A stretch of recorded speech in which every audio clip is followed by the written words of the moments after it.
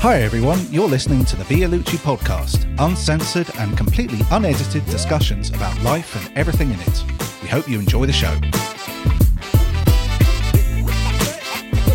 I will remind you, this is a free podcast. Hi everyone, Yeah, we'll be honest there. Yeah, there were some technical boo-boos and then Karem's body language, as Charles said. I forgot what I was going to talk about now. The hotel, the fact that you're living in a hotel. Yeah, so you're basically... I shouldn't sound so gleeful. that for 4 months I've been in a comedy sketch more than anything. That's what it's been with the talk show I've been going through. And I try to not focus on things. I've tried to go, I'll let that go. And then it's like, oh, come on. I mean, the cat...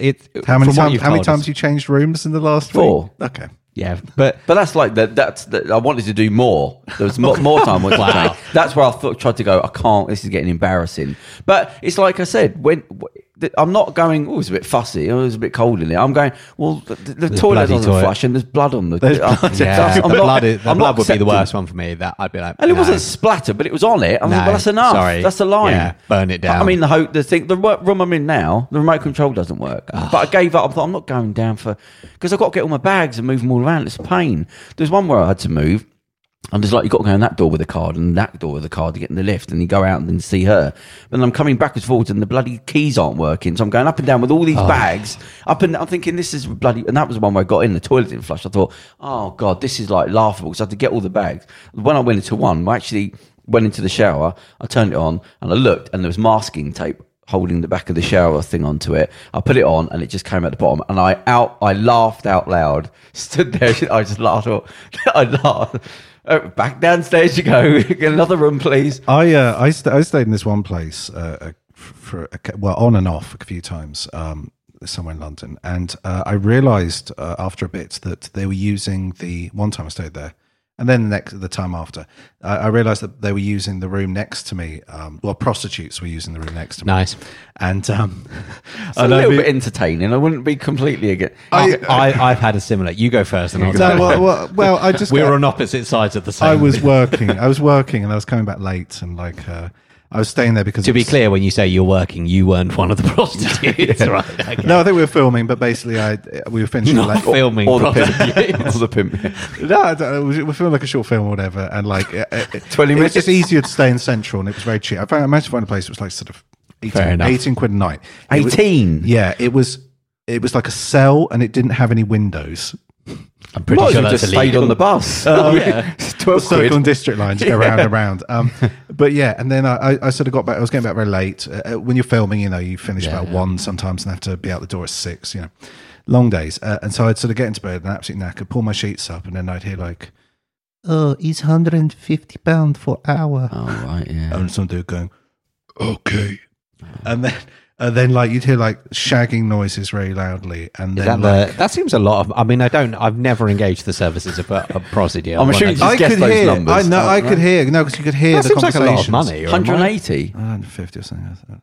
For an hour? No, it's about 80 quid. I never for an saw hour. what they would look like. So. Oh, okay. But they were. I mean, I love that Theo just. Well, I used to do security jobs. I know the prices. True. Of what it was an empty room. I think they they had something going on with the guy on the front desk or something, because it was like late night. And okay. Just walk in. Yeah. But yeah, and I'd just be going,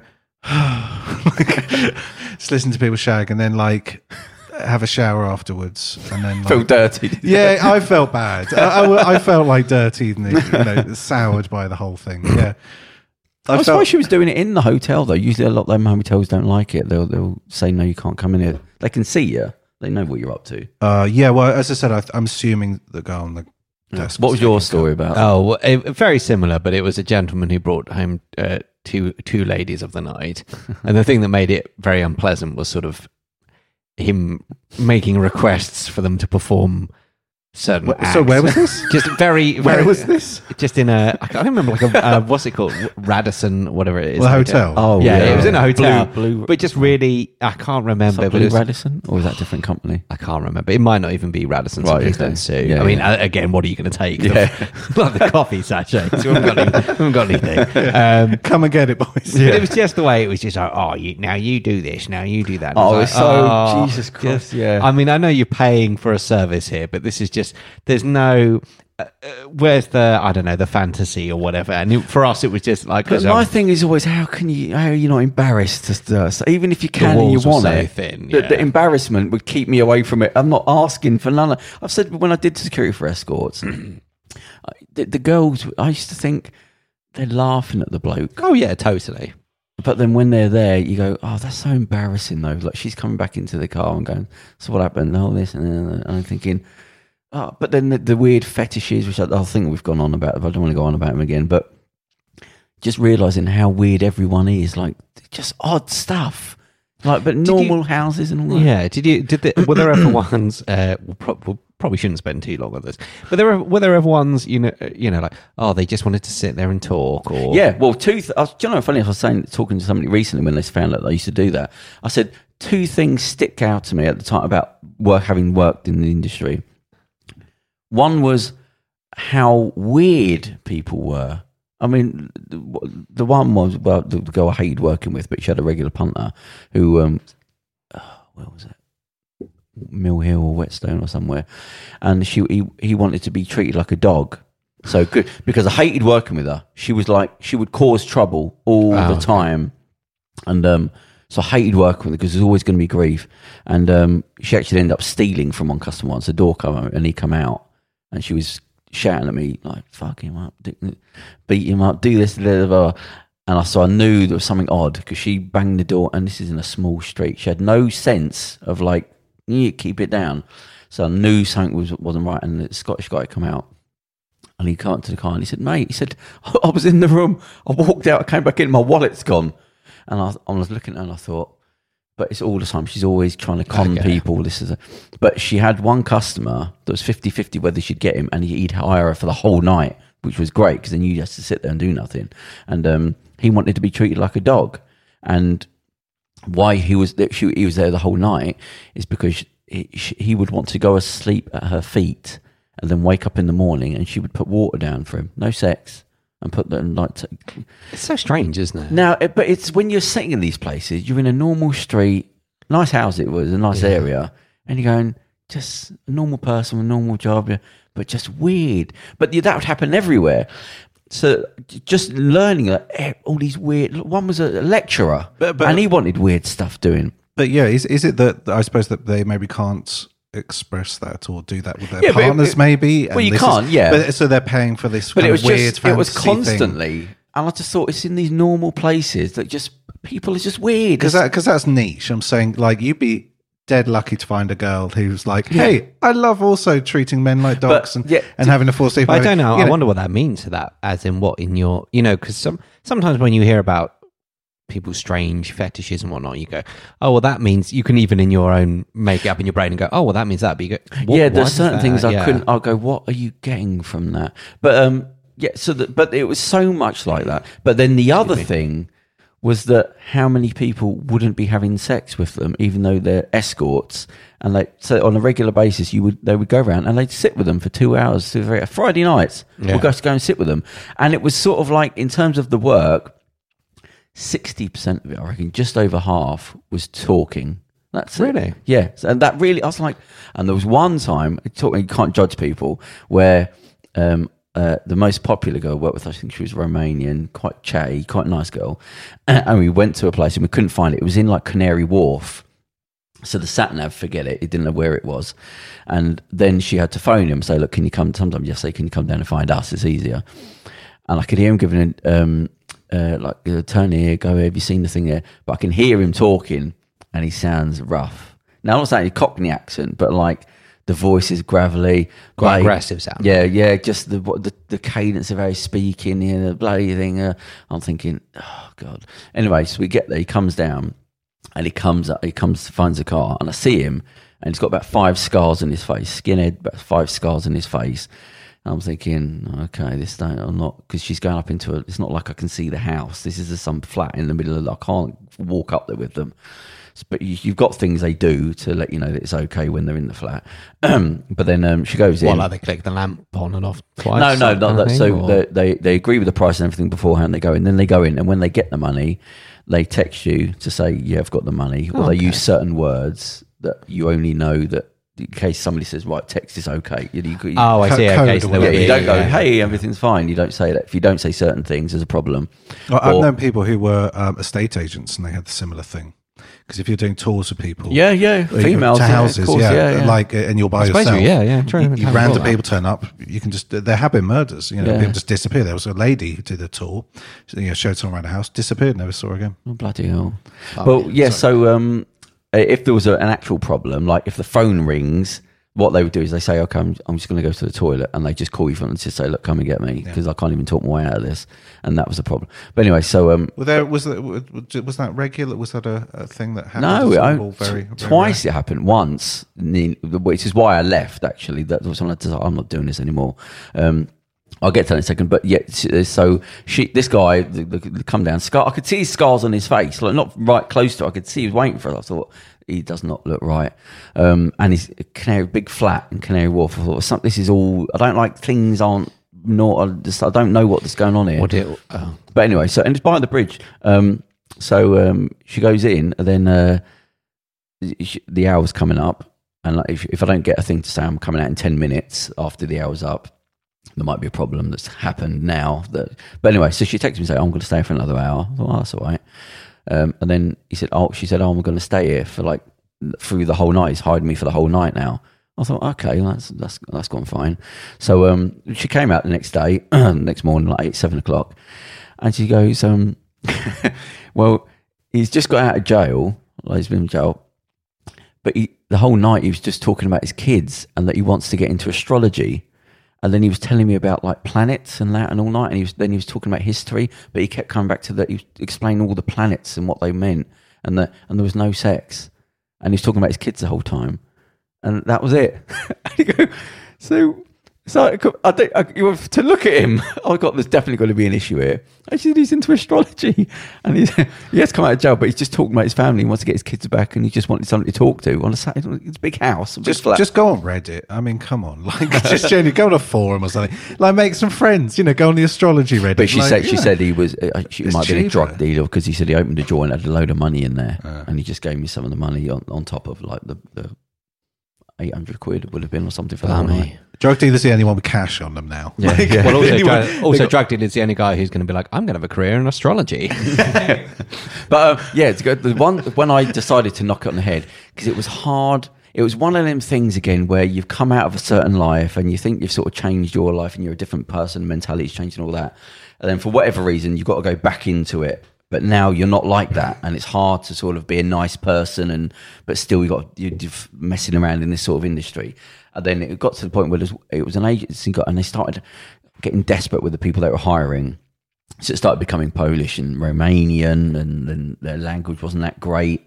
But then it got to one girl that I picked up, and she didn't know how to say anything in English. And I was thinking, right, this has got to be, she's part of a gang, sex gang, because how did you get to that? You can't speak English. How did you turn up here? Only young as well, like 18. She was saying, pointing to her face. And I'm like, what? I don't, what? And I think she was saying, eat. I'm going, you want, eat, meat, eat. And I was like, oh, you want something to eat? Yeah. And I was thinking, right, I'm supposed to be in charge of her safety here, and I'm not one of these, nearly swore, that are most drivers that just couldn't care less. They're just there to get some money, try it on with a girl. That's mainly why they're there. That's why and I'm trying to do I've just finished being a head doorman at 5 years in a nightclub. I'm trying to be a professional.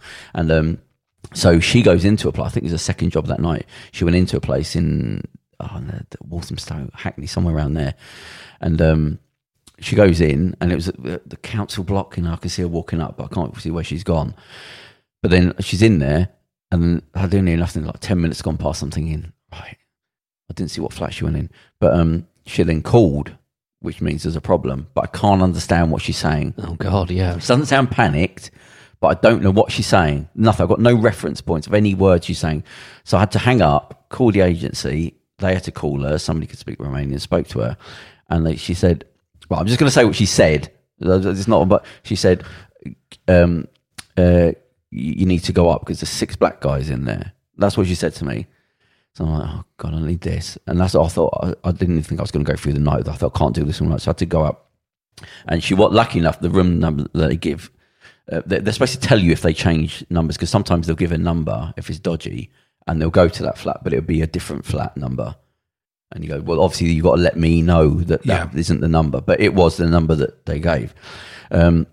Yes, I just went in there, but I just knew how to play people. So I always think people are animals, and especially when you're lower down in society, criminality, you're even more of an animal, so you're easy to manipulate. It's more even easier. So, well, basically, I got her out, but it was just with when you go into a situation like that, you can't fight them. You can't fight people because also there's 6 people. Yeah, so you can't do that. That's out of the question. That's so you go right. So what you would do is you can only confuse them, and you have to do it quick. You can't give them time to think, because the second I open that door, they're analysing me, and you have to be quick so before they know what's gone on, you've gone.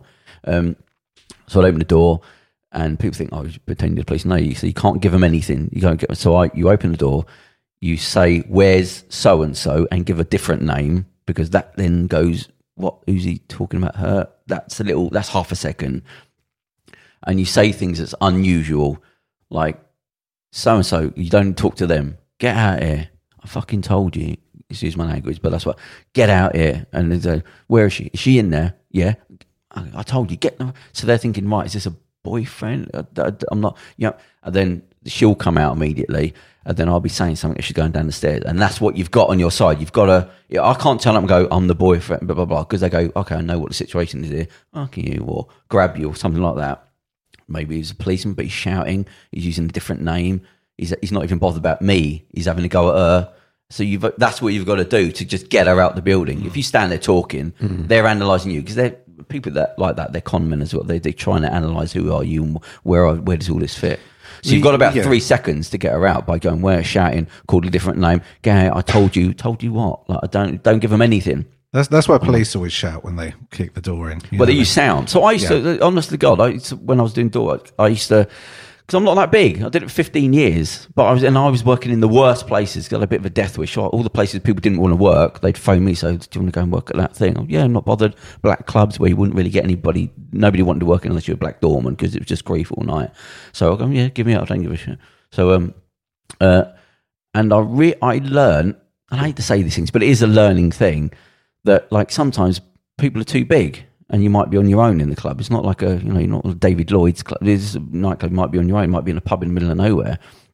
And I had to work out ways to get people out or beat them without just being physical. And usually I'm talking after trying to talk people around it, things like that.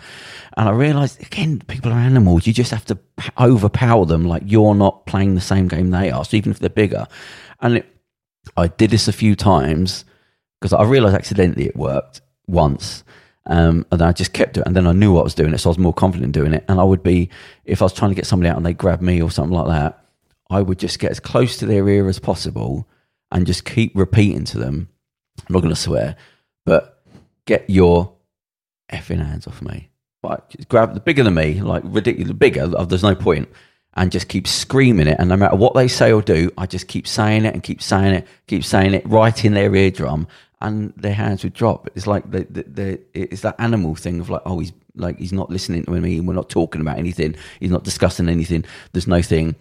He's not even trying to do anything. He's just saying, get your hand, yeah, and just keep screaming. And sometimes you have to be like 12 times in their ear, right in their ear roll, to the point where they drop down. Even little things where, like, when I'd be arguing with people, and if you use their family name rather than their first name when you're trying to discuss something, it clicks something in somebody's brain where you're using the family name, which probably, like, as I say, Mr. Smith. If I say, like, Lazy Lee, it's different if I start talking to Mr. Smith, because you're hearing your dad's name, really, and it's slowing you down. Do you know what I mean? You're getting a thing of family. Yeah. In between the two, it confuses people. So I just say, listen, and it honestly, it works like a charm, because in fact, there's in Hemel, funny enough, I straight out of where I was, and I had to go and do the laundrette. Oh, something, even that. See, I'm telling you 2 stories in one. So I had to start with the one. I had to go to the laundrette, which is just like, I haven't done this for years. This is depressing. I went in there. I'm trying to think if I've ever used it at laundry. It's really, I'm sure I feel it's like £5.80 just to wash the clothes. forget drying them. It's £5.80. That's the thing; they're not cheap anymore. They used to be like back in the day. They used to be a bit cheap. They used to be like £2-3. And it goes up to £6.20. So £5.8. Anyway, I go in there. There's like heart music playing, which is the worst because it's sort of like miserable Whitney Houston, and you're there putting your pants in. Miss you like crazy. Yeah, and you're putting your dirty pants in there, going, "This is not good. Why play something?" Because I'm depressed. But somebody got arrested outside. As I'm outside, I see the blue light in the background. Someone coming out of the laundrette? No, it's in a precinct. You know, when they're like with all the different shops, sweet shops, Chinese shops, and one of these precincts. And I see the blue lights going. I try not to keep it. I keep it away. I just keep to myself. I don't want to see anything. You're like, finally, they've caught up to me. Yeah, I dived into the machine. Back. I ran out the back door, kicked the door off. Butch and Sundog style, just come running out, guns blazing. But there was a guy being arrested for something. There's two blokes. All the kids are surrounding him, having a look. Everyone's coming out the shops, like gawping. And they were talking to him. And at one point, he tries to break away from them. And it's like, I'm not kidding. There must have been like 10 coppers and just one bloke. And first of all, I said, don't have so many. It looks bad. It just calm the situation down by don't having so many people there. You're making it worse. But they're talking to him. And they're going, and he's saying his first name. Let's just say it's Lee again. And he's going, Lee, stop doing this. Lee, stop doing that. I'm thinking, use his family name. Say, Mr. So-and-so, calm it down. It does, your brain calms down when you, even though you're not thinking of it, by using that audio of your family name, it just tips you a little bit one way. But anyway, so that, when I was doing the laundrette there, oh God, I was there at another time at the same laundrette. I've been there 4 times now, once a week. And as I get out the car, there's a kid, you know, you see like an alcoholic on the thing, bomber jacket, jeans with a can of Skull. The kid must have been about 12, a boy, 12. And he's lying down. I'm sorry, the 12-year-old was an alcoholic. Well, I see it. He's a 12-year-old. He looks like the clothes of the way he's lying on the floor, like on the concrete. Okay, right. And he's got no shoes on. And I'm sort of looking around going, maybe he's not 12. Maybe he's just like, and I get close. I think, oh, that's a kid. And he's got no shoes. So I go in, I think, and as I walk past, he had a can of beer. He was asleep at the time. He had a can of beer. Oh, God. This is Hemel Hempstead. Yeah, and this is a small. It's like small 7:30 in the morning. Just when it opened, 7:30 in the morning on a weekday. Yeah, weekday. And I go in, and I come out, and I see him. He must have woke up or something. And I see him walk just with no shoes on, and he comes out past the shop, and then he comes back, and then I'm sitting, I'm looking. And I'm thinking he's no older, no way is he older than 13, 14. He's young, and he's got no shoes on, and he's just got this beer next to him, and he goes and puts his head down on the concrete. He's lying on the concrete with his head like going onto a little small grass bit. And I was just thinking, I didn't need this in my head. So, and otherwise, I thought, I was just trying to think of other stuff. And then when I walked past him, and then as I walked past, I realised how small he was. Like, I thought, this is a kid. And I'm sort of half looking around going, is somebody know him? Does somebody, some of the shops, are they looking at, nothing. And I got back in the car and I was like, oh God. I was looking at him thinking, right, what do I do? I don't know what the options are. Why am I getting involved in this? But I don't know who to, do I say something? Do I call somebody? So I go in the shop and I'm thinking, right, what do I do? Because nobody's doing nothing here. And I thought, well, let me just go and speak to him. Someone back. I said, you're right. Well, yeah, it's friendly enough. I said, how long have you been out here? He said, just a few days. I didn't even bother asking where's your shoes. I thought somebody's probably nicked them off him. Because that happened to me once when I was home. Somebody's trying to pull the shoe off my foot. But I said, do you want something to eat? He said, oh yeah, do you mind getting me some water? And I just bought a load of shit in a bag. And I gave him 20 quid, which I didn't really have, to be honest. I was hoping to less him, so I gave him the 20 quid. But then I was driving, I was thinking, right, that's in my head now. What am I supposed to just walk? That's it, just leave the kid there. Is that what you're supposed to do? I mean, if it was a 2-year-old, you do something. If it's a 5-year-old, at what point do you go? I mean, he's no way he's older than 12. He's young. So now I think, right, that's another person in my head now. I'm thinking, right, next time I go there, what, it's just supposed to leave him there? So I think, I don't know what to do. Who's looking after this situation? It's in a precinct. There's people coming and going constantly, and there's just kids sat there. And I thought, well, I don't know what to do here. But yeah, that was. I don't know who you call. I mean, what do you? You maybe call the police. Like that's the only because I don't know what social because they get in touch with social services or something. I don't know whether that's a good thing. Something must have been done. It's in a precinct of shops. There's about 30 shops. Somebody must have phoned, or he can't have just been lying there. I don't know. Like it's like with homeless people, they become like invisible. You know what I mean? Adult, People, I understand, but Yeah, not a surprisingly, kid. Yeah. I don't think I've ever seen a homeless child before. Yeah, I've never I seen mean, one again, that that's young. not something I'm like, ooh, Yeah. tick off a list. But you know what I mean? Like, I don't think My brain wasn't not in accepting this it. country, no. Yeah. The Philippines. Yeah. Like abroad or whatever. Yeah, like third world countries, obviously. Yeah. I don't think I've ever seen a homeless child before. Honestly. There was a girl in. I really don't think I haven't seen a homeless kid. Not under sort of like 17, 18. I mean, think. like late teens is probably the youngest. As hazarding a guess. I think I tell you, when I went to Brighton once, I was doing some work down, and I saw young people down there. I was surprised how many homeless people there were. They were actually more young down there. But no, I remember the first time I saw like babies on the street, like toddlers on the street. What was this? Well, India, whatever. Yeah. And I was just like, wow, it really shocked me, like for a bit. Well, I remember listening to a BBC documentary, and they were talking about, it's not even a joke, it was on BBC Radio 4, and they were talking about how when the parents have kids and they don't want them, they do things like bind their feet and bind their hands, because to make money they need to be disabled. Yeah. So they literally make them disabled. That's part of what they do to get money out, because they're not going to be able to feed themselves, and they don't want to just leave them aside. So the only way of making money is to be begging. The lesser of two evils. Yeah, I mean, it's a horrendous lesser of two evils. Yeah. There was a girl in, do you remember Ukraine called Oksana? Do you remember? That's sort of ringing a bell. Yeah. So both the parents were alcoholics, and she was like a 3-year-old, and she was just wandering in and out of the house. And eventually she just wandered and stayed with some dogs, like some wild dogs.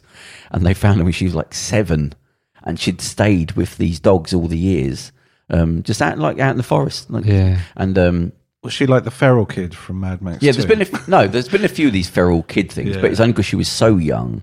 Usually, like they're 8, 9, they run away from that in 2 years. But no, she was like 3 or 4, and they found her when she was 7 or 8, I think it was, and they couldn't communicate with her because she'd taken on the instincts of a dog and the growling, and she had the speech pattern. And they said they just got her in time. If it was a couple more years, the vocal cords would have set, and there wouldn't have been. I think you've got up till like 10, 12. If you haven't used your vocal cords by then, they'd set in the way. You can't out-train without like religiously doing it for year. Is your vocal cords set?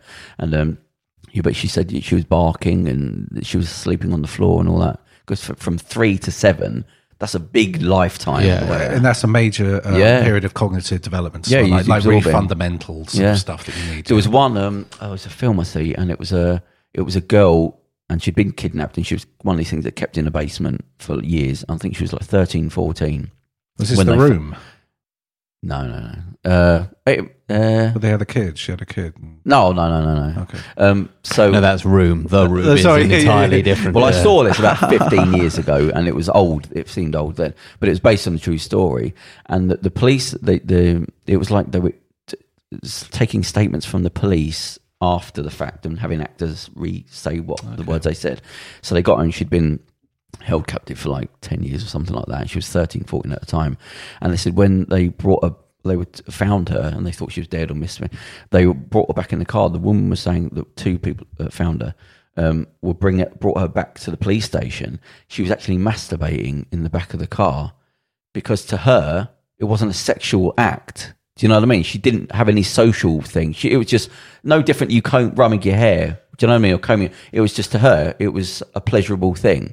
You know, it wasn't. There's no sexual act associated with it. Yeah, she hadn't been socialised. No, she didn't know it wasn't an inappropriate thing to do. I thought, fuck yeah. If you just don't know, then it's not like to that level. You don't know it's a private, inappropriate thing. I mean, that took me back. Took me aback a minute. Yeah, I'm not laughing. I'm laughing out of sight embarrassment. No, but I mean, it's terrible. But it just shows how bad that is. If you've just been kept in a cage and you combing your hair. If somebody one day said, "Oh, that's a sexual act," you go, "Well, no fucking." I don't know. There's a really good film called Dogtooth, and it is a Greek film. Mm-hmm. And it is about it's about these kids who are sort of raised in this ruralish house, and they basically only ever stay in this house, in this compound, and they don't really have any contact with the outside world, and they completely make up what everything is and like what airplanes are, and they give different weird names to everything and come up with all these stupid games. It's really interesting because it's about sort of language and ideas and developments and stuff. It's really interesting. So what is it, subtitled, was it? Yeah, it is, yes. No. How did you come up on that? I don't know. I think it was on late on Film 4. You get it dubbed though. I'm sure they do a dub version. Greek films, maybe. yeah, or like Foreign Season or something like that. No, they just have weird films. Occasionally, like late at night, like sometimes like 1 in the morning, 2 in the morning, they'll just have something odd. I watched a really good Swedish comedy. Swedish comedy. It was so weird. I forget the name. It was like called A Pigeon Sits Down on a Bench and Contemplates Life and the Universe. Oh, it's just literally, this is... Yeah, and it was just so odd. It was really stilted and odd, and like really like it was all done with like large, wide shots, and everyone was standing framed in these shots. It was just thought take LSD to watch it to get the real effect of the film. No, it was just so odd and quirky. I really liked it. It was just. I was listening to an interview, and it was one of these fairly young, about 25, 26, who has escaped from North Korea, and so she was explaining the stuff, and it was like we've done this thing on North Korea, but stuff that I hadn't heard of that she was explaining about she said he said, tell me stuff that you didn't know, like that you now know. And she said well, we didn't have a word for stress or anxiety, like we didn't have that. You weren't allowed to use any, like, because it was like against the system, like you're being put upon. She said there was no words for it. She said, so everyone has a weird feeling, but it was never spoken about. Okay, that's really interesting. There was no word. She said, she said stress. And he said, what about anxiety? He said, no, we didn't have any words to do. She said, I knew there was a weird feeling and I didn't know what it was. He said, people used to talk, but they didn't know there's something wrong with them. And we found out, it's a word called stress. And like you go, so Newspeak, really like Newspeak. They literally sort of changed the language a bit to sort of cut out. Yeah, I've forgotten the other stuff. Concepts. There was a few things, and I thought, oh my God, like I've never heard that before. No. But you saying, like, she says, everyone knows there's something wrong, but because you haven't been speaking, there's no language to say things are wrong here. So everyone's a bit in a daze, like, we don't know what's wrong, but there's nothing wrong. It is difficult to sort of express, put your finger on it. Yeah, it's anxiety. She said no word for that. She said no word for that sort of thing. There's somebody I'm trying to get on the show, which might happen, but it's a policeman, and he was to do with the paedophile rings. And I listened to it, but it was one of those times where you hear something, and he's been doing it for like 30 years. And just generally, well, like paedophile rings, including the thing, but he's like at the forefront of it. But the problem was, he's now speaking, he's getting in trouble because he said, for 30 years, I've been trying to do these things, and one thing after the other gets closed down just as I get to a certain point, and then he goes into how it was all working and how they work. And it was one of the moments in my life where after listening to that, I thought, oh my God, like it's in your face everywhere. And it's just, you're not hearing it in the media. And he says, it's normal. He said, all this paedophile, he said, it's normal. He said, it's everywhere and it's in everything, from this to this to this. And he said, it's all over the society.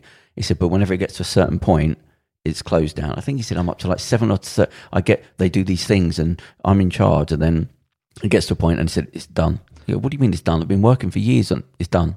And the one guy, he said, the only person that ever said anything to me was somebody that said, look, this is way above us. Just, it's done. I can't do anything. This makes me sound like this makes me sound like a Pizzagate guy, like a QAnon guy. But there was a documentary on a major network on ITV, and this guy investigated Jimmy Savile in the 80s or 90s, so a while ago, before he died, before everything became public. And he said he filed a report. A girl came and made some accusations, made some claims. He filed a report, listened to her, interviewed her, filed a report, went back home. He claims he had a call from the Home Secretary telling him that why was he filing reports on Jimmy Savile? He's a bloody good chap, and he's done a lot for this country. And she's probably lying. You need to call it. You need to stop all this and delete the record or whatever. And he's just like, he said he had a call from the chief police for his district, the Home Secretary, and like local MP or something. Like when he got back. Well, he said he was talking about people. He said, I'll talk about people that have died now, so it doesn't matter. And he said, my thing was, because of what it was I was doing, I had to make sure that I had to have corroborating evidence from various people that had never met and ask them very specific things. And he said there was like statistics on how small like child prostitution was. He said, but we knew certain places in London, there were like queues of young children to go into certain places that were being picked up at certain places. But the media was saying, no, it's very small, it's very small. While I'm seeing what's going on, he said, when I first started, he said the woman, I can't remember, he was giving political names, I don't know her name. He said there were 6 cases apparently between this year and this year. And he said, when I was put in charge of this thing, he said, right, he said, I opened the yellow phone book, and he said, I went to the children's home. I think Haringey has got more than any other children's homes in the care work than the rest of the country. He said, I opened the yellow pages.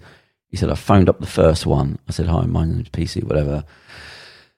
How many of the children at the home have anything strange going on? And she said, well, we've got 6 kids.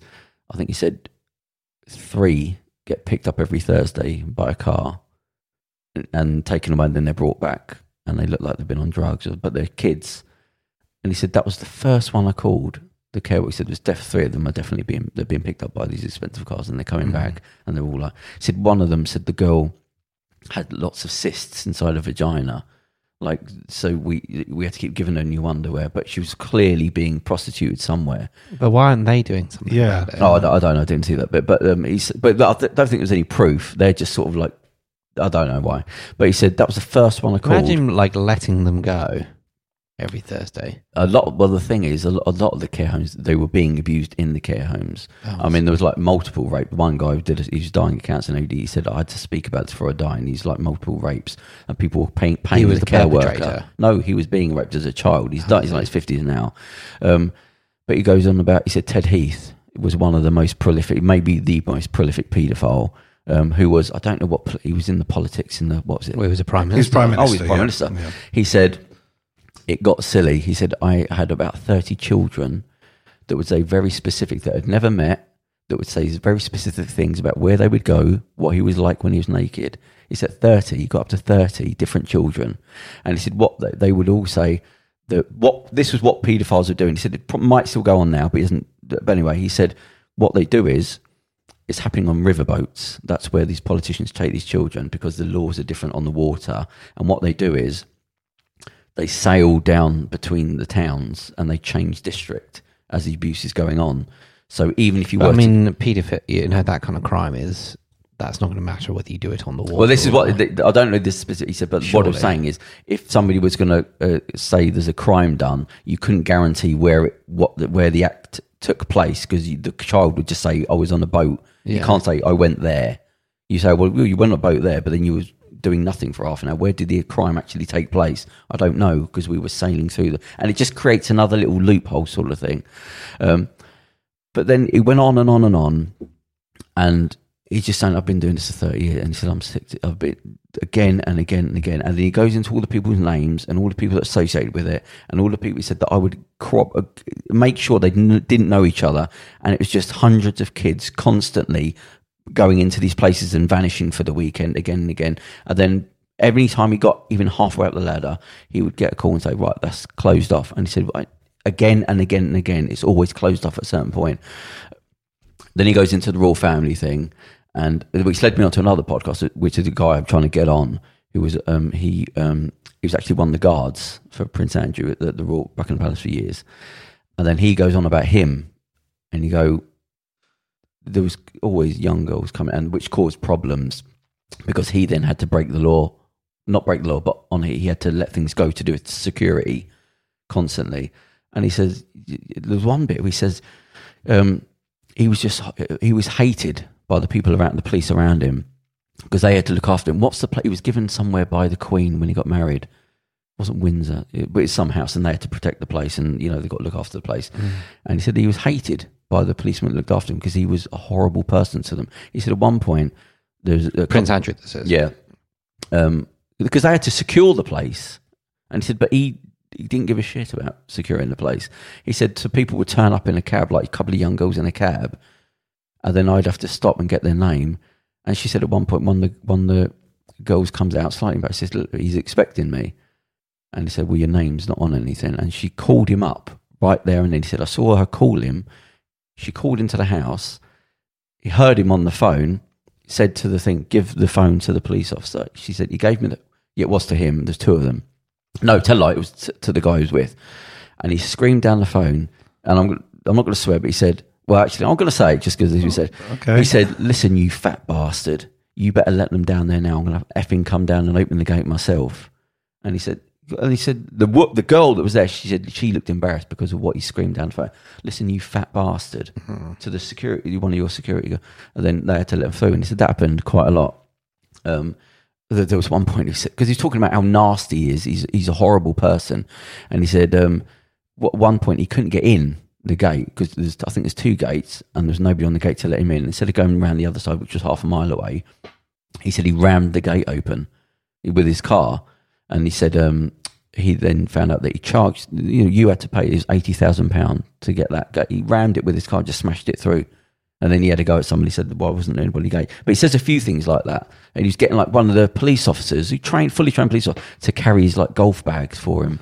And they said, you do it because but he said he was not like, he was hated by everyone because he was a horrible person. Having seen that interview with him on the BBC, I'm shocked to hear that he's a horrible person and an absolute scumbag. Well, I'm literally shocked. He makes me laugh. He said, I saw him in an interview and he's talking about like being a respectful person. He said, I didn't sweat. He said, I would see him sweating on the green with his sweating balls. Quite, a few produced showing him sweating whilst dancing in nightclubs with young. It's like, oh, I'm very boring. I don't do this. It's such a blatant lie. It's appalling because it's just so in your face. What was saying? This copper that I think he's moved to a different police thing now, but he's written some books now about the whole thing and he's been doing it for 30 years and it's worse than you think. It's so out there. He said, I can say names about this, that, and that. And he spells it all out and. You go, it is everywhere. It's everywhere. And he goes, then the satanic thing comes in. He said it's hard to talk about because he says it's the satanic thing. It said it's more paedophilia hidden behind a theatre of they believe in something, but it's actually child rape. That's what it is. And it's like these old boy networks. They've built these things up on time upon time. And then when I listened to the police, the armed police officer one, when he's talking about Police Andrew, I was thinking, I didn't realise all that was going on to the extent that he's talking. I said it's everywhere, and you just don't know it's everywhere. And then I thought he's a genuine person. He's been doing it all years. He's got the books out and all that. And then he was talking about one woman, and I thought, let me listen to this interview. And she'd been basically brought up in the paedophile rings and all that, and it was so horrific. And then she was saying things and places and names, and it all falls into the same thing that the coppers were saying about how things, like where things were taking place and why. And I didn't know, but the abuse was so horrific.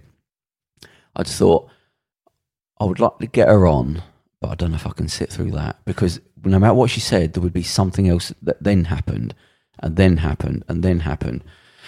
And then there was this woman who'd done something popular about a TED talk. I think she was Belgium, and there was a big problem. There's a big thing in Belgium that came out about there was like one of these aristocrat things that was doing a paedophile ring, and it actually got out, and there was massive marches in Belgium about this thing that had happened, and she was one of the children that were involved in it.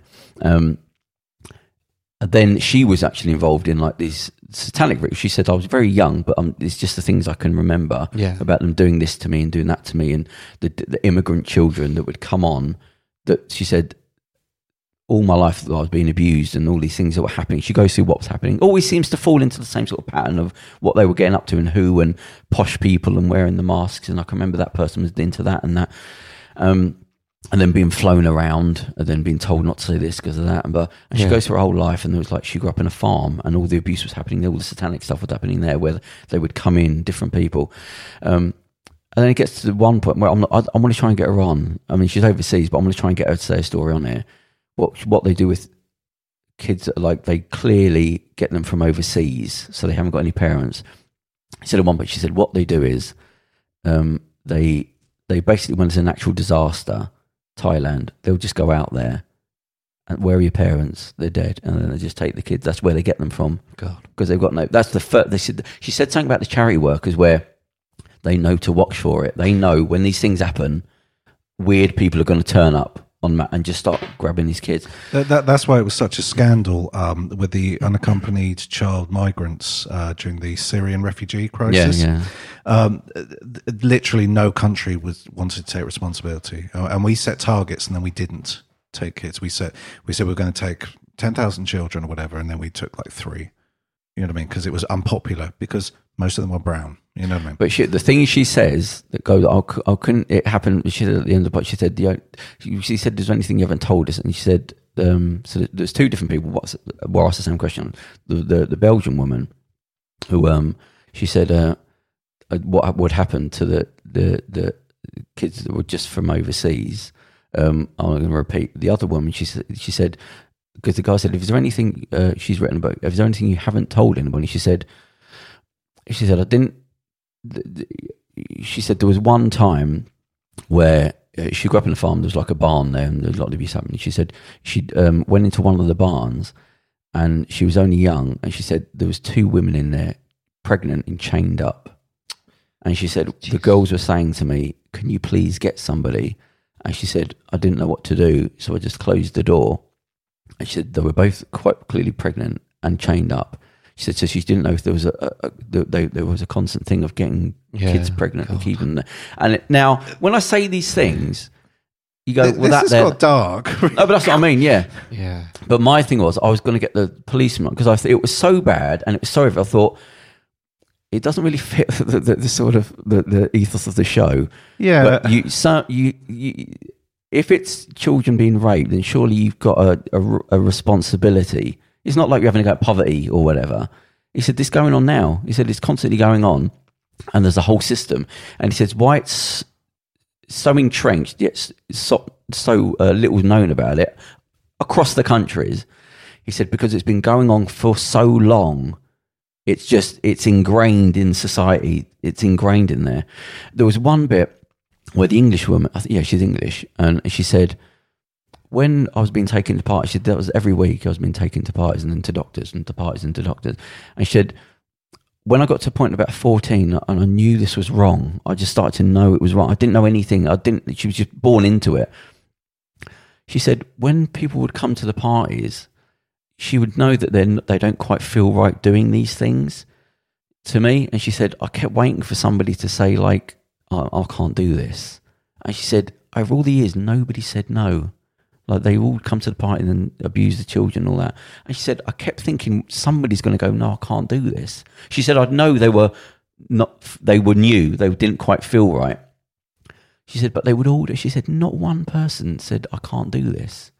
So she said, he was trying to ask her, he said, look, what do you think is going on? She said, it's almost like it's some sort of initiation where you've shown to be a certain bad person and they're just getting you in to do this thing and it makes you a part of the thing. I suppose it also means they've got something on you. Yeah. So that, again, that's not to excuse no, appalling crime. 100%. Now, it's like joining a gang, or sometimes gang initiations are to hurt someone, rob someone, or kill someone, or whatever. Well, she said it's the same thing because you're now implicated. The Belgian woman, and she didn't say what it was. She said, he said, how did you get out?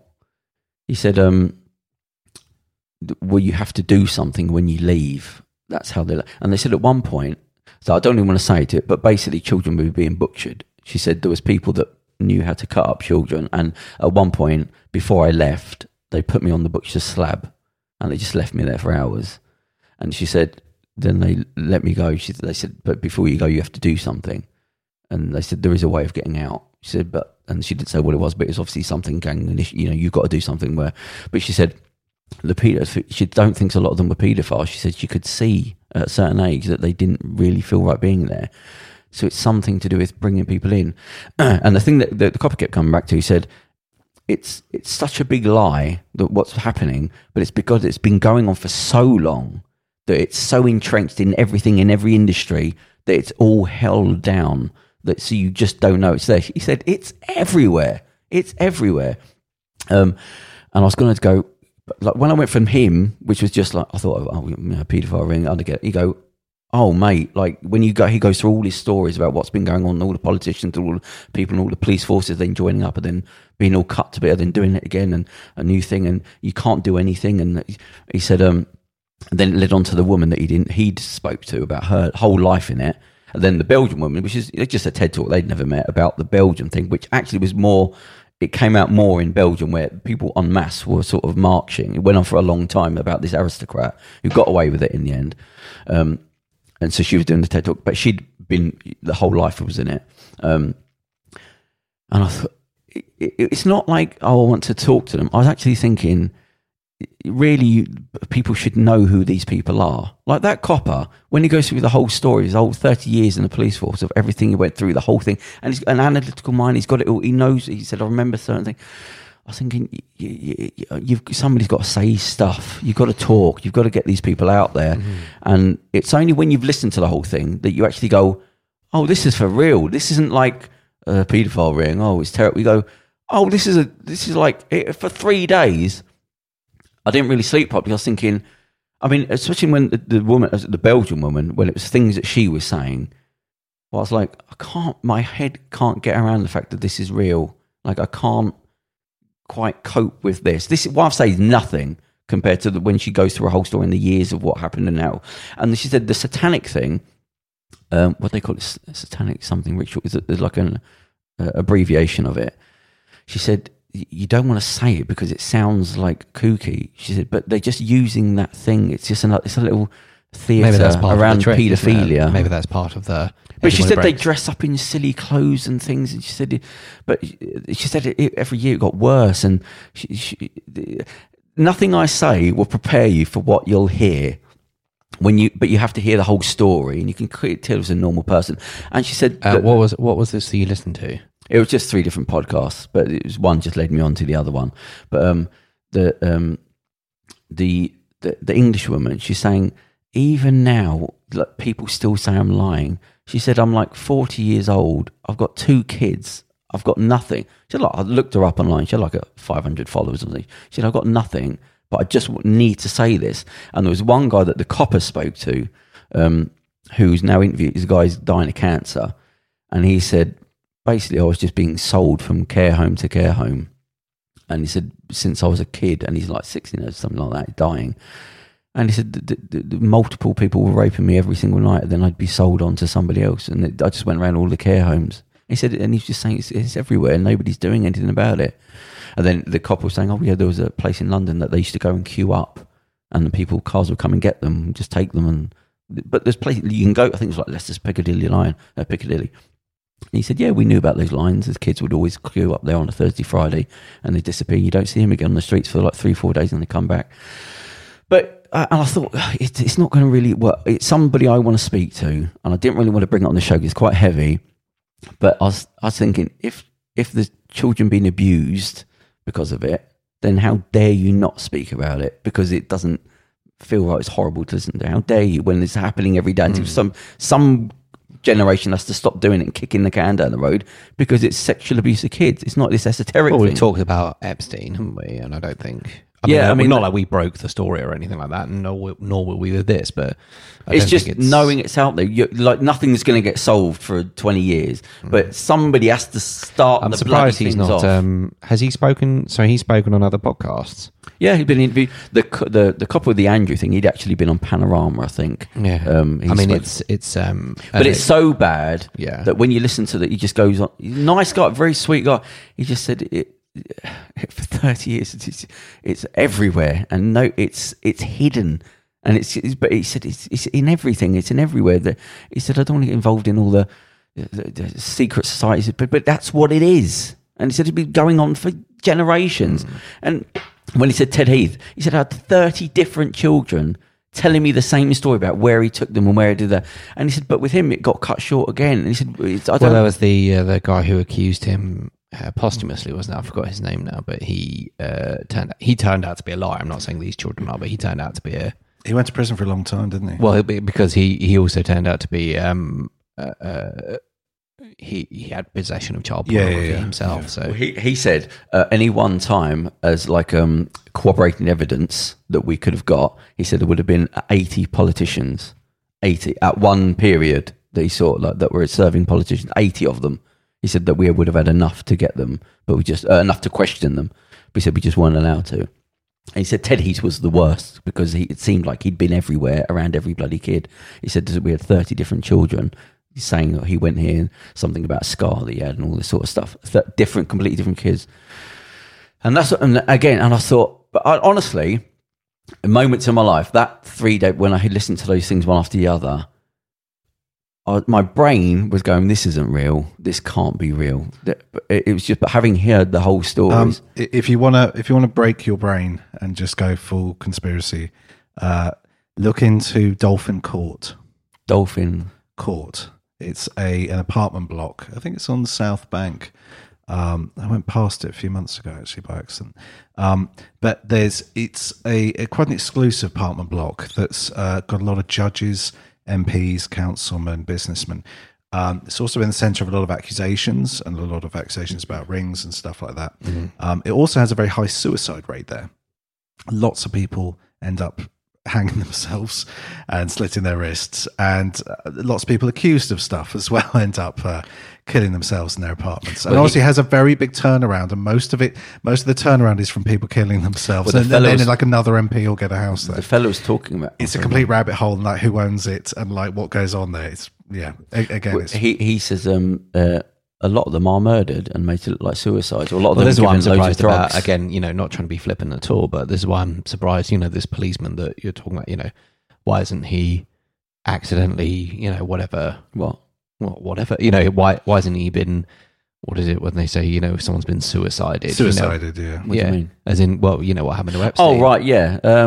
Yeah, I don't know. I mean, he's quite a down-to-earth guy. I wanted to speak to him because he's talking about being a copper, and for like all the years he was a copper before he got into the armed service and all that. But it was just, it was just that story alone, just about how the Prince Andrew acted, and he goes through different stories about him sneaking in girls and things like that, and all the lies and how he would act towards the police officers. I just thought, well, that's just one little thing of like how deceitful and disgusting a human being is. Just that there. He said it made me. I was laughing when I watched him talking, just all the things he was saying about being a respectful guy and I don't swear. And he just lying to the camera, And he's saying, the guy said to him, "Why do you think he did it?" He said, because he knows there's absolutely no way he's going to get prosecuted. There's an immunity to him. Why did you do the interview? But he said there's definitely nothing's going to happen, no matter what he says. So it's irrelevant. It's going to happen. But he thinks he's sort of saving face in the eyes of the public, but he's got no sense of perception. He doesn't understand. He looks like a fool. He thinks people are stupid people. I will go out onto a stage. I will say my bit, and those idiots will believe me, and the story will go away. Forget anything happening. It's not enough that he can do it and get away with it. He has to, just the fact that people criticize him is absolutely intolerable. He has to go and prove that. In fact, he has to go and get people to apologize to him for daring to hold him to account for all the dreadful things he's done. Just the little stories he said about him, you go, oh, he's just a scumbag. He's a real horrible, nasty person. And he said because I think he's the Queen's favourite as well, so he sort of gets away with a lot of stuff. I'm surprised. Oh, okay. Well, look at the choice. I mean, come on, Edward, Charles, and Andrew. I mean, and Edward. Edward, Charles, and Andrew. Who's Edward? Oh, did he say Edward? Sorry, I missed it. And honestly, when I heard the story, I thought, right, firstly... Who's Edward? Edward's the forgotten son. Yeah, he really is. I had to Google him. I forgot he existed for a while. And I was like, oh, what? There's another one. Oh, right, yeah. Was it a couple of the Trumps keep popping? I think, who's that? Oh, so that's so-and-so stepkid. So in this time I haven't seen you, so I've listened to a few of the Trump books. The is it Fear? What's the John Bolton book? Rage? I think it's Fear. John Bolton. I know the one you mean. Though. Yeah, I know. And I listened to the one with the niece, which is probably the most like how we made the most dangerous, how our family made the most dangerous man. Yeah, something like that. Subtitled, I think. And when you hear about the family, so she's always the kid running around the family. I don't know if we mentioned this actually, when you realise that the whole family basically poisoned by the father, and that anyone that was even nice was sort of bullied and pushed out if you didn't fall into line. And then Trump, the stupid one, was the one that had no morals, which is why the father got behind him, even though he knew he was an idiot. And then the father's ego was sort of tied up in the fact that Trump was doing well. So he thought he was getting an ego boost. This is why he kept funding everything that would go wrong.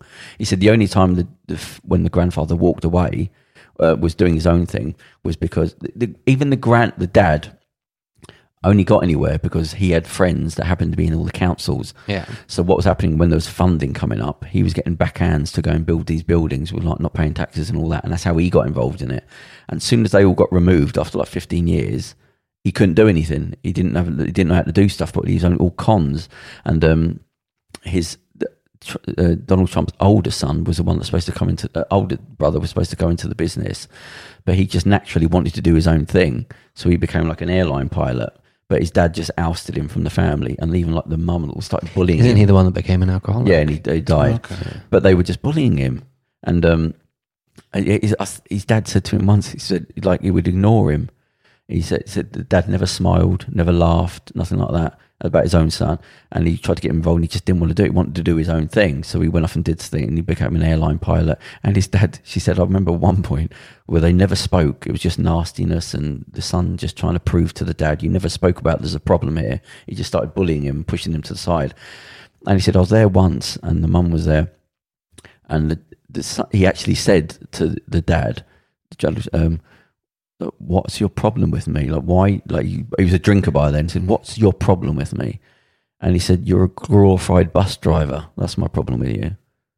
And but he had the personality. He wanted the appreciation of it, but he said he kept drinking. He was pushed out of the family. He said even when he married somebody and brought her to the house, this is with the mother and the father, how petty they were. She said everybody would get like really expensive stuff and all that. And then she would get like a Tiffany handbag, which is like down the market, but they put dirty tissues in the bag. And just like all this pathetic sort of like, petty. Yeah, unless the matriarch and the patriarch of the family. She said the mother and father never seemed to smile or have fun. She said at one point, somebody at the table was pregnant. And I said, why is so-and-so got a big belly? And she said in unison, the mum and the dad, like she said, Victorian. And she said they got up, put their plates down, and just walked out the room. Like there was that level of like stuffiness in the house. He said the dad never smiled. And he said that when he realised with Donald that he would just lie, and he knew he would lie, but he realised I can get him to lie, and he doesn't care, so he's like me. So he started pushing him to do things. And then when it just caught, his lies caught on, the dad thought he was the famous one because of the Trump name. But when everything kept going wrong with Donald, he was invested in the name. So he kept throwing more and more money at him, but everything kept failing. And he said the first time when he went off and did his own thing was the Taj Mahal, the big casino. That was the first thing outside of properties, which his dad was doing everything. He said Donald had nothing to do with anything. His dad did all the work. Donald Trump didn't know how to do anything. He said, but that was the first time where Donald wanted to be a casino owner and did that. But he said his dad didn't know anything about it and went tits up because he didn't know how to run anything. He had no idea. His thing was start doing something, get a load of investment for it, don't pay the people that you said you were going to pay, tell everyone it was wonderful, then walk away and let it turn to crap. And they said that was what he did time after time after time.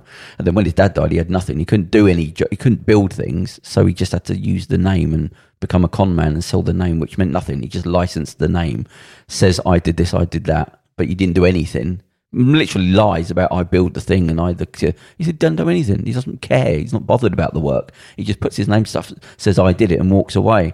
And there was lots of stuff that his name was on that he said that he built or owned, and it was just he lied. You mean he wasn't rearing those cows himself for Trump steaks? And... He would say, the guy that said he would talk about building works and projects, like specifics about what the building. And he said he had nothing to do with anything. He'd read something and he'd come and see things and then go, yeah, do it, and come back in 2 years and say, look what I did. He said the one con, he said where he thought he was going to get killed. At the time, it's a big problem where New York were trying to build the ice rink, I think it was, and they were behind project time and all that. And he said to Donald, actually went to a builder and said, look, if you just throw all the men you've got at it, build the thing on time for Christmas, then PR yourself, and then that's it, you'll get the work. Done a great service for the city of New York. So he said, I went out, he said, I'll throw all the men at it, but for like a month, we got it in, we did it on budget. Obviously didn't get any money for extra money for it. He said, then Donald went out and started telling everybody he did it. And he said he was going to sue me if I said anything about us having a conversation because I had to prove it. And he said, I'll sue you. And so I did all that work. He said it bankrupted me. I built the thing. I paid them out of my pocket. And then he went on all the newspapers and said, look what I did. And just sodded off. But that was a reoccurring theme. I listened to podcasts with people that he said he would building all these flats as cheap as possible, get people to do the work, then wait till coming to Christmas and then say, I'm not paying you. And they'll say, what do you mean you're not paying me? And he say, well, look, here's a couple of quid just before Christmas. Do you want that now? 3 days, I can have it to you. Or I'll see you in court for the next 10 years. And it killed, and he said he would do that on flat apartments after apartments. That's what part of his business model. Who can't wait for the presidential candidate debates, eh? Yeah. 2 Grandpa Simpsons being asked questions on the economy. Yeah, where am I? Who am I doing? Yeah. Well, which was the style at the time, yeah. But just think what it's come to now. And twirling, always twirling. Just before we started the show, just nonsense. In this week, he's questioned scientists twice. Once saying they didn't know they don't know what they're talking about, and then once when they went backwards and forwards, and he goes, "No, I do know what we're talking about." No, he must have been. He said he actually must have not heard the question right. No. But then when he said to the science guy, when in that round table thing. And he says, this is going to happen. And Trump goes, well, I think it's going to be this. And the guy goes, it doesn't match up with the science, unfortunately. And he goes, well, science isn't always right. And he goes, oh, good. He's like, well. Yeah. But then even William Barr's been attacking the scientists now. So they're all at it. Now there's science. You don't believe science. Don't believe the statistics of what's happening. That's my contention, is that nearly every conservative I talk to lives in a fantasy land, basically. They just kind of make up stuff. They're like, no, everything's a conspiracy. There's no such thing as climate change. No, Brexit's going to be fine. Like, no, the coronavirus will probably just go away. Germs don't really exist. Gay people, I don't. They shouldn't exist. I don't believe in them. Well, the Republican Party are the funniest because they've been spouting off religiously about the same things: the family things, the marriage, the state rights, as we said before, small government, do your own thing, pull your bootstraps up, and they've just one thing after the other have been. Everything's trashed by Trump, what they believe in, and they've had to sort of worm their way around with, well, I don't know, what is the thing? And well, they're saying it's the Trump party now. It's not the Republican. It is the Trump. They don't believe in anything. Everything they've said they believed in is all gone. That's all gone away now. Like I said before the podcast, where they're saying arrest the mayor and come and send in the army, when their thing was state rights, the government can't. And now you're saying, well, where is everyone? Where's all the states' rights people? It's because he looks weak. It's because he's looked weak over the riots. Right or wrong, they went on for a very long time, and it looked like, again, the federal government lost. Well, because it kept happening. It kept being like they've shot more unarmed black people. They didn't ever acknowledge that there was a problem going on. Yeah. They didn't ever actually listen to the demands. Well, they've only just paid out compensation to the family of Breonna Taylor, but.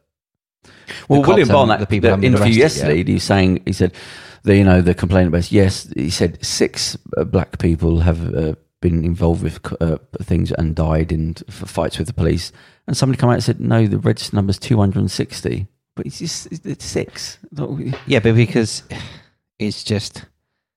And then the police, they don't care. The mail thing. The con man, the Royal Mail con man, the con man for the Mail, just closing things down, just throwing everything. As somebody was saying to the Democrats, what are you doing to make sure this is going to be effective? Don't say rely on the election. He said things are crumbling around now. What are your plans for if the crap really does hit the wall?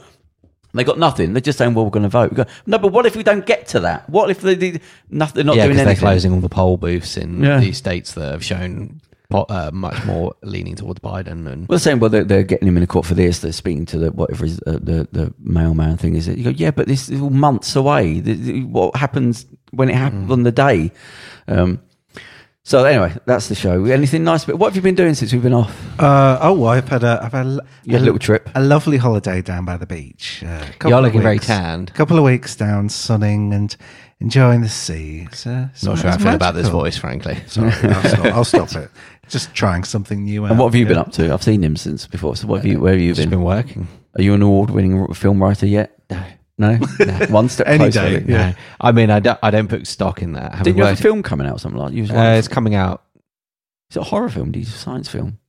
which one? There's like I thought you did one. You was finishing off. it's just a roller coaster. It's just a never-ending like conveyor belt of scripts with these guys, which is good. Cool. I mean, I say that sounded like a complaint, but they're just I love them because they're Stuart and Tony. They're two brothers, and they're totally mad, but in the best possible way because it's just like, hey, we've got some money for this.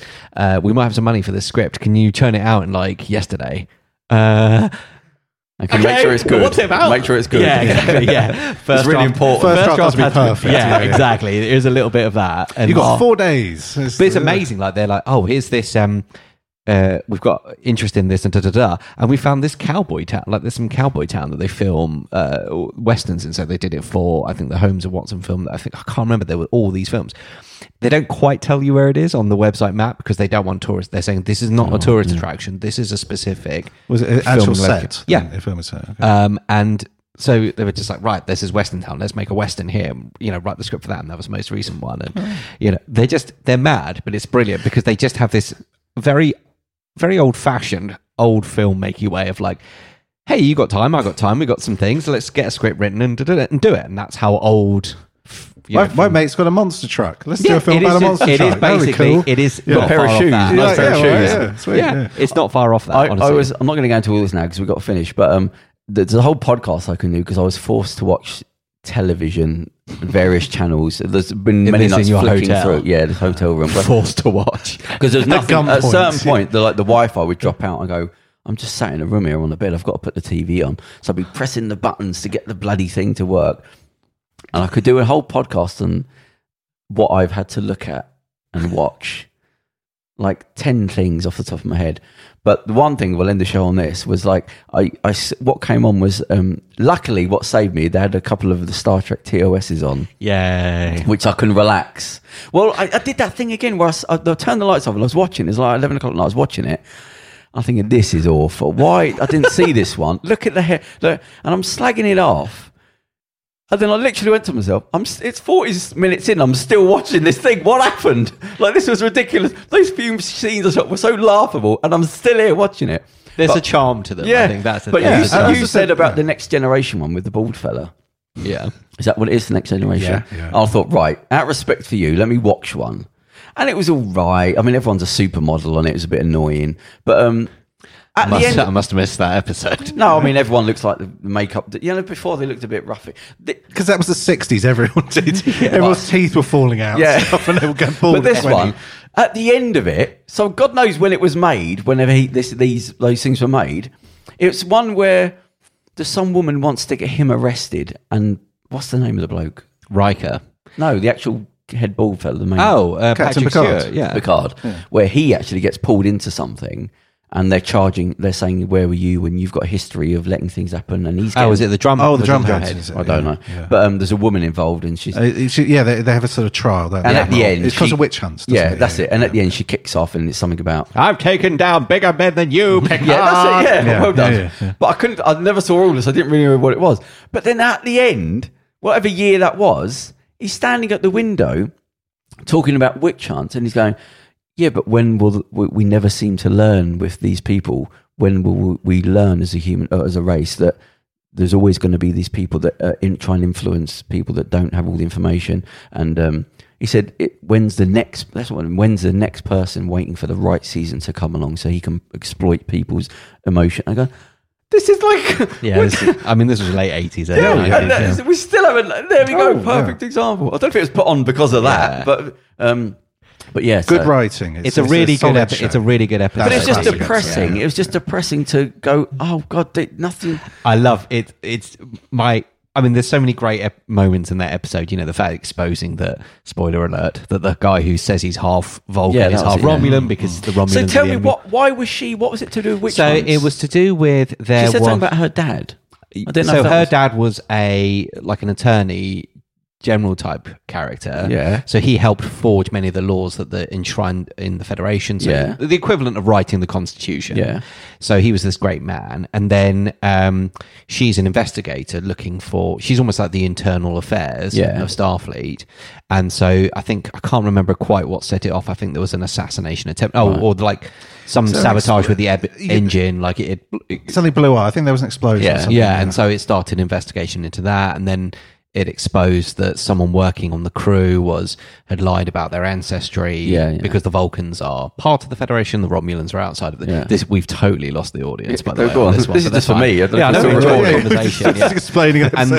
And then she starts questioning other people, and then it leads, she's just asking more and more questions, and it leads all the way up to the chain to Picard saying, and I believe that they very, very soon into the episode, they find out that it was an accident. Yeah, and it was supposed. So she wasn't doing. They thought it was sabotage initially or a terrorist attack, but it turns out it was just an accident. It's a bit like they pull you over for something wrong with your car, and it turns out it's not your fault. But then, oh, look at this! You haven't actually. We just found on the records. I can totally imagine that. Warrants. And what's that smell in the car? Yeah, one of your lights plates were off, and I look at it, it's on. I'm just going, get on with it. Whatever.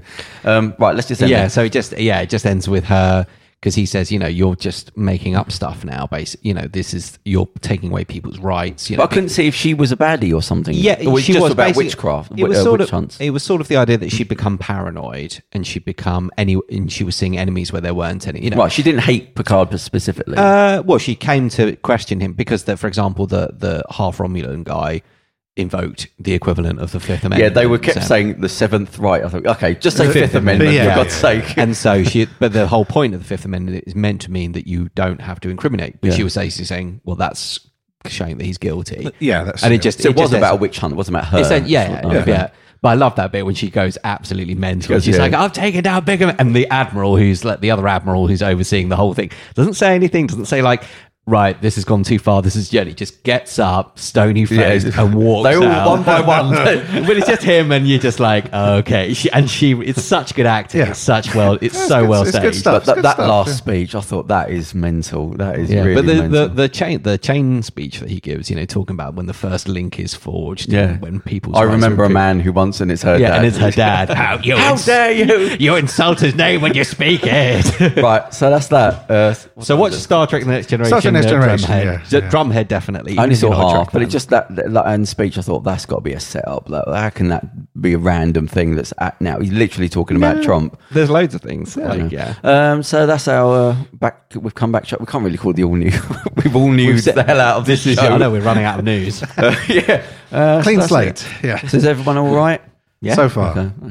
Well, I'm doing worse out of everybody. That makes me feel better that you're all doing okay. Krem's had a nice little bloody holiday, mate. He sent me a picture of a camel. I had a little picture of a camel. Oh yes, he sent that to me saying that it looked like a bad horse. Have a field. It didn't. I thought that's not a camel. You've sold you that wrong, mate. Check the MOT on that. I really didn't expect that to be your response. Wrong. But he sent me the picture saying today. I went to get the car MOT'd. Right, 40 quid. Get the car MOT'd. Quick, get it in, get it out. 460 quid with stuff that needed to be done. I was just like, I can't even. I can't even complain. Literally before coming to the door, I'm sorting out problems. Anyway, yeah, that's why I get that out of the system. Yeah. Onward and upwards. Living in London, that's it. Excelsior. Yeah. So that's the show. So we've got a couple of guests lined up. It's just getting them in order. What happened to that? We had the 74-year-old. Oh yeah, I don't know. Yeah, for some reason we didn't. Oh no, it's because the sound guy. We had that sound guy. That okay. Yeah. Right. Does anyone know what anyone is talking about? No. Here? Right. Okay. Fine. Oh no. Yeah, I was just talking to Charles. Yeah. I'm just like, are you still recording? It was still recording. Anyway, yeah. Right, so that's the show, and let's end there. So thank you very much, and we'll be back soon. Cheers, everyone. Take care. Goodbye. Bye. Oh, look at that. They've got the music. Oh, this is where we have to shuffle our papers, isn't it? Like we're on the news. Good show. The future's here. It's right before your eyes. Step by step, you're on your way. Welcome to a brighter day. Don't you know it feels good to be alive? You could be alive.